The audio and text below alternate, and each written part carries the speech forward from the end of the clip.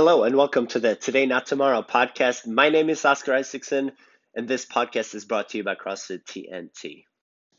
It's the new year, you're motivated, you have some goals to achieve. We've got the perfect thing for you. We are starting a diet support group at the gym.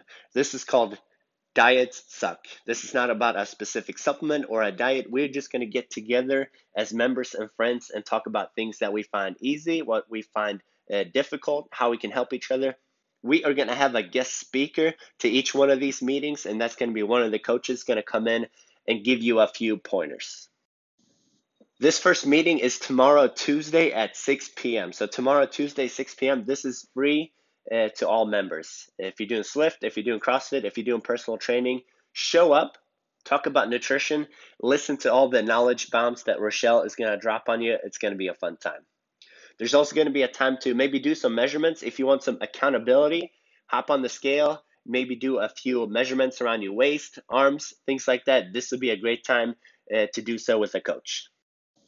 This is for people that don't know a whole lot about nutrition, wants to learn more. This is for people that have been dabbling with nutrition, reading and testing things for a long time.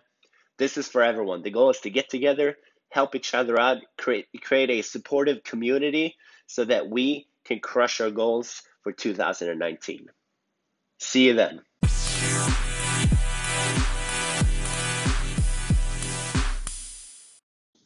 The quote of the week isn't really a quote. It is a pyramid sent from Greg Glassman himself, the founder of CrossFit. It is the pyramid of athletic development for CrossFit.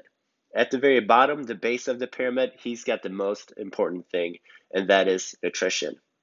It doesn't matter if you do 3 workouts a week, 5 workouts a week, 14 workouts a week. It doesn't matter if you squat a ton or if you don't do a whole lot. It's not going to matter if you don't pay attention to what you eat. Food is going to be a big one. If you're like 9 out of 10 people that come into the gym to gain muscle, lose fat, feel better, look better, then food is more important than working out. Together, you're going to see a huge amount of progress. Working out alone, you're going to see some progress.